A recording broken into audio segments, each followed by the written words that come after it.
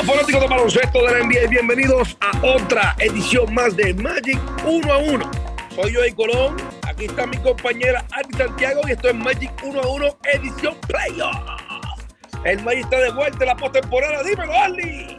Ya entramos en la postemporada, comenzó la postemporada de la NBA desde el ESPN World of Sports y si han estado pendientes, han habido juegos consecutivos todos estos 3 días. Hay algo que si eres fanático del baloncesto y fanático de la NBA, te puedes sentar a la 1 de la tarde y seguir viendo juegos por el resto del día. Y le tocó al Magic ayer, martes, contra los Bucks, el primer partido del día. Así es, yo el lunes hice eso, vi baloncesto casi todo el día. Yo y de momento también. Por la de la noche pensaba, oye, pero que yo hago viendo baloncesto porque ya habíamos salido de esta rutina, lo que es la NBA en sí. Con la pandemia y estas cosas, pues uno como que... Pero yo estaba sorprendido de lo que viene en el tabloncillo. Muy, muy interesante. Todos los juegos, excepto uno, pero todos los juegos estuvieron súper, súper pegados, se fueron en tiempo extra. Muy, muy interesante. Definitivamente baloncesto de la postemporada. Y se veía, a pesar de que muchas personas o expertos decían que no, que iba a ser un nivel bajo, qué sé yo vi una buena calidad de baloncesto. Yo no sé qué diantre estaban pensando los expertos en decir que iban a tardar los muchachos a engrenar. Yo creo que el primer día de playoff, el lunes, fue un éxito. Definitivamente, sí, un nivel completamente diferente.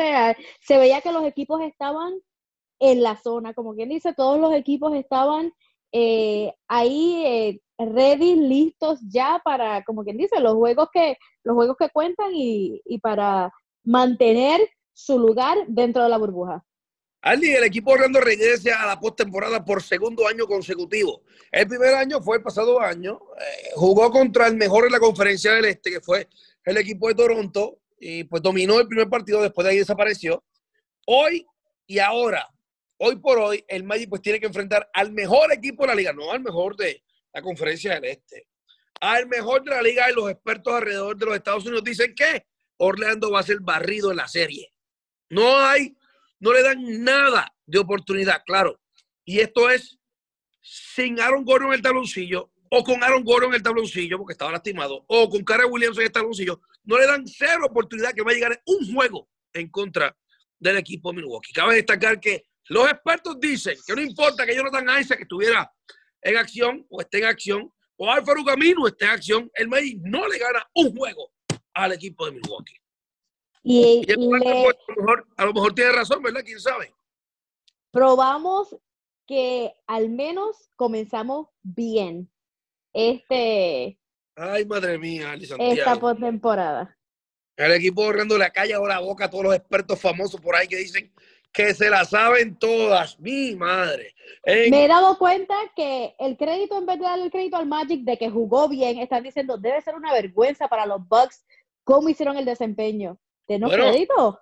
Seriamente no. Cuando entremos a los números te vas a dar cuenta que el equipo de Milwaukee jugó su estilo de juego.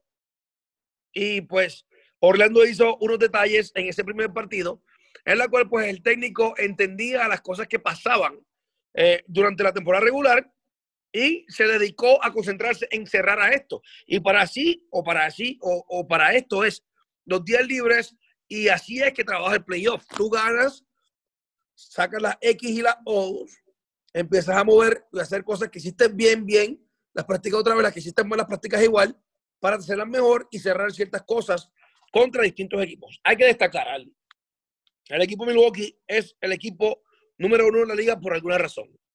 Tienen talento que ni botándolo se acaba. Son unos duros, son muy buenos lanzando el triple. Tienen uno de los mejores jugadores en la liga, si no el mejor, el MVP Giannis Antetokounmpo. Y jugando en contra de ellos es un dolor de cabeza. El Magic perdió 4 veces en contra del equipo de Milwaukee en la temporada regular. Pero con la pandemia, Ari Santiago, esto no es lo mismo. Usted sabe y yo sé que no hay ventaja de cancha local. Y esto, pues, sencillamente, quien esté más saludable o quien esté más fuerte mentalmente, quien tenga una mejor rotación, pues va a ser que se lleve las victorias. Y he escuchado que mucha gente se ha dado cuenta que desde que entraron a la burbuja han estado pendientes del desempeño de los Bucks y como que ¿Han visto una diferencia en juego también y el desempeño que ellos están mostrando en cancha durante esos juegos de temporada regular que terminaron en la temporada de la NBA dentro de la burbuja? Mira, Ali, una de las cosas es que no hay cancha local y el equipo de Milwaukee se alimenta mucho de sus fanáticos. Jugar en Milwaukee no es fácil. Llegar a la ciudad de Milwaukee, llegar allá al Fister Arena o Pfizer, como se llama la arena, se me olvidó ya, hemos estado tanto tiempo fuera ya. Es difícil y 20,000 personas gritándote en contra, ellos se alimentan de esto. Milwaukee siempre ha hecho un buen trabajo como local. Cabe destacar que por eso fuiste el número 1 de la liga, para tener ventaja de cancha local. Pero esa ventaja pues se borra estando como todo el mundo allá en el campamento en Disney World y ahora todo el mundo está igual. El equipo de Milwaukee hemos visto que no ha estado en una misma rutina o a un nivel, jugando un nivel en la cual pues estaba jugando cuando se detuvo la temporada. Ellos entraron a los últimos 8 partidos de la temporada regular allá en el campamento en Disney solamente para terminar y completarlos, porque ya ellos tenían el mejor récord de la liga. No estaban en el ritmo, no estaban jugando con la misma intensidad y esto pues le va a dar problemas en la postemporada porque todos los equipos no son los equipos que llegan y enciendes el switch y ya estás jugando y eres el mejor del mundo nuevamente. Es una rutina, como dicen en el grinding, hay que hacer y seguir por días consecutivos y el equipo de Milwaukee no lo hizo en los primeros 8 juegos. Así que interesante por demás, el Magic ayer se enfrentó al equipo de Milwaukee y vamos a entrar a los números de ese partido. Pero antes vamos a hablar de un patrocinador muy importante que se llama Ana G. Méndez University. Háblame de eso, Andy. ¿Sabes que si te matriculas en Ana G. Méndez University, en solo un año sales con un diploma en mano? No, no lo sabía. Sí, yo ya no lo sabía. Ofrecen programas técnicos de asistente médico, facturación y codificación médica. Espérate. Repítelo otra vez. Tenemos los programas, ¿cuáles son? Programas técnicos de asistente médico, okay. Facturación y codificación médica. Me interesan. Y si te gusta la tecnología y el mundo de las computadoras, me gusta. Reparación de computadoras e instalación de redes, que eso es necesario en toda industria, ya sea sí, pero ¿tú sabes qué deporte, pasa, en toda industria. Lo que pasa es que yo no tengo mucho billete para pagar por eso.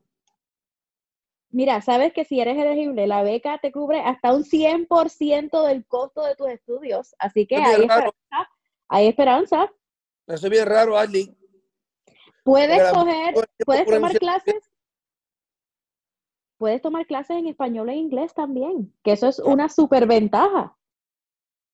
Ven acá, pero si ahora no podemos ir por la universidad, ¿cómo lo hacemos? Tienes que matricularte hoy en Ana G. Méndez University, la Universidad del Hispano Profesional. Pero lo hacemos desde la casa. Desde la casa o llamar. Puedes llamar al 1833-877-1917. Y ahí recibes toda la información. Ana G. Méndez University, la Universidad del Hispano Profesional. Oye, ustedes que están en su casa haciendo nada, que están mirando los días pasar la pandemia y están allí buscando y que para dónde salir, pues mira, invierte su futuro. Así mismo. Con un diploma en mano en menos de un año. Así que hay tiempo todavía. A huir para Ana G. Méndez University. Oye, Ali, así hablando los números del partido, primer parcial 33-23, Orlando se llevó el primero. Segundo parcial 29, empate. El Magic estuvo arriba hasta 18 puntos en el primer parcial. Luego en el segundo parcial también estuvo arriba hasta 18 puntos. El equipo de Milwaukee hizo una carrera, cortaron la ventaja a 10. Orlando se fue con 10 puntos en el medio tiempo. En el tercer parcial, Orlando terminó arriba 30-27. Milwaukee se acercó a un punto en el tercero. Orlando reaccionó. Cuando me iba a dar un poco de un ataque al corazón, cuando vi eso, yo no puede ser. No puede ser que lo dejemos que se acerquen tanto. No, pero mira, lo que sucede es que el playoff casi siempre es un juego de carreras. Como te dije anteriormente, cuando pierdes un juego o ganas un juego, pues sacan las X y las O, igual que estás en el partido. Haces una carrera y el otro equipo si responde, pues bien, y si no, pues estás en problemas. El equipo de Milwaukee hizo una carrera ofensiva, se acercó a 1, Orlando respondió, se fue arriba a 8, provocando tiempos a pedir, y de ahí, pues, el cuarto parcial 31-30 lo ganó Milwaukee, pero el marcador final 122-110. Orlando repite la hazaña. Otra vez los expertos se equivocan. El Magic le gana, no el mejor equipo de la Conferencia del Este, pero el mejor equipo de la liga y sin jugadores que son normalmente conocidos en la liga o en el mundo entero. Por ejemplo, Gary Clark estuvo como titular por el equipo de Orlando y pues Evan Fournier estuvo desaparecido hasta el cuarto parcial. Michael Fox es su primera experiencia en la postemporada y pues sabemos que Nikola Vucevic y James Ennis III ya son jugadores que han tenido experiencia anteriormente. Así que el técnico de Orlando utilizó este cuadro, pero bien claro dijo, vamos a jugar pequeño después de esto, lo cual le dio problemas al equipo de Milwaukee en parear y el Magic empezó lanzando el triple con mucha confianza. Esto le dio oportunidad a Orlando a despegarse y de ahí en adelante pues el equipo de Milwaukee tuvo que jugar de atrás en adelante. Orlando se apuntó a esa victoria, ¿sí? Así mismito, y el porcentaje estuvo a favor del Magic. Tiros de campo, un 49.4% a un 43% de los Bucks. Tremendo desempeño de Nikola Vucevic, que terminó con 35 puntos Mira, la tarde del martes. ahí te das cuenta que los pareos en la liga significan mucho. Contra Marc Gasol tenía problemas. Porque Gasol es bien defensivo y aparentemente pues está entre medio de las orejas de Nikola Vucevic. O sea, concentración pues se está bloqueando. Contra los López hizo lo que quiso en el primer partido. 35.17 rebotes. Perdón, 35.13 rebotes para Vucevic. Y esto pues es mucho que decir. Muchas veces cuando el equipo de Milwaukee hacía la carrera, era quien contestaba a Nikola Vucevic. Lanzó de 8-5 de 3. El técnico dice que antes del partido, él estuvo haciendo muchas preguntas que eran definidas sobre la ofensiva y cómo defendía a Milwaukee. Y él entiende que, Steve Clifford dice que él entiende que esto solamente, estas preguntas las hace un jugador que está estudiando bien detalladamente las grabaciones de juego del rival. Y esto pues le demostró a él que Vucevic está mucho más capacitado o con más experiencia que el pasado año, porque esto nunca lo hizo contra Toronto, lo hizo contra Milwaukee para el partido de hoy. Y algo que ha sido a destacar también que las personas que están siguiendo el desempeño del Magic se dieron cuenta, diciendo, es una forma de concentración y de desempeño diferente lo que hizo Vucevic en este primer partido comparado a los partidos que hizo con los Toronto Raptors la pasada temporada. Bueno, que darle mucho crédito a Marc Gasol. O sea, Marc Gasol hizo un súper trabajo defensivo en contra de él. López hoy no fue ninguno de los López, aunque quien más estuvo en cancha fue Brook López. Pero López vio bien poquito tiempo en cancha. No hicieron un trabajo defensivo en contra de Vucevic.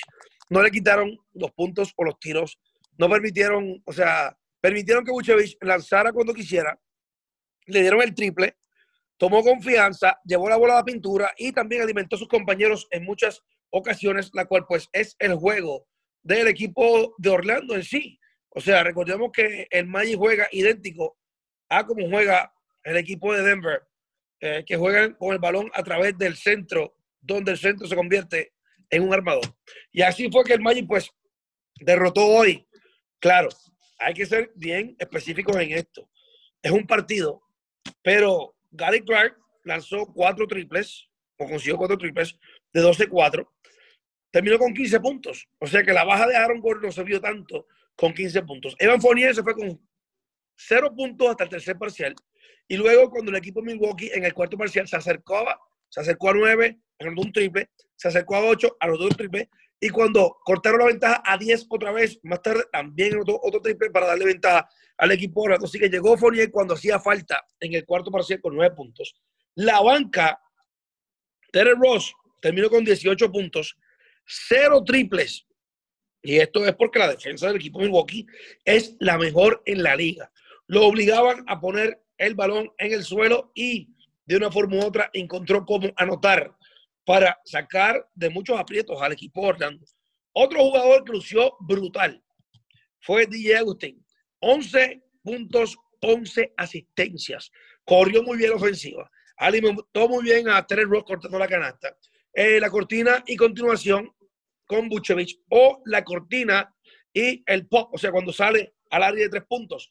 Lo hizo muy bien. Doble para DJ Agustín, que aceptó el reto, pero también uno de los jugadores que sorprenden hoy en su primer juego de postemporada, en 30 minutos de acción, 15 puntos para Markelle Fultz, 6 asistencias, 2 rebotes. Un super partido para él, un error en 29 minutos. Y mirando al Orlando Magic, este desempeño que tuvo en cancha contra los Bucks, con todas las bajas que tenía, porque tenemos más de la mitad, como quien dice, la alineación titular de nosotros está fuera. ¿Qué vemos que puede mejorar este equipo? Por ejemplo, si Evan Fournier, su desempeño empieza desde mucho más temprano en el partido, ¿qué mejoras se puede ver de este equipo del Magic ya mirando hacia nuestro segundo partido, que es mañana jueves a las 6 de la tarde? 15 errores. Orlando cometiendo 15 errores en contra de Milwaukee. Milwaukee cometió 16 errores. 15 errores, tiene que bajar los errores del equipo Orlando por lo menos 8 o 9 errores por partido. No puede dar 15, porque si no, se le va a hacer la vida imposible. El Magic, Milwaukee defiende muy bien. Cuando toman un triple, tienen que anotarlo. Orlando hoy lanzó de 3, de 41-16 para un 39%. El Magic promedió un 43% en los primeros 8 partidos. Hoy bajó un 39%. Pero los triples abiertos los anotó. Y al anotar los triples abiertos, pues esto le abre más la pintura al equipo Orlando. Lo negativo fueron los errores. Lo positivo, pues, por supuesto, en los rebotes Orlando dominó 48-47, pero en los ofensivos fue 11-4 a favor de Milwaukee. Eso es un departamento que también, rebotes ofensivos. La defensa en transición, en carrera, Orlando dominó 12-10. No puede relajarse en defensa en transición el equipo Orlando. Y claro, no hubo mucha defensa en transición porque Orlando anotó muchos tiros.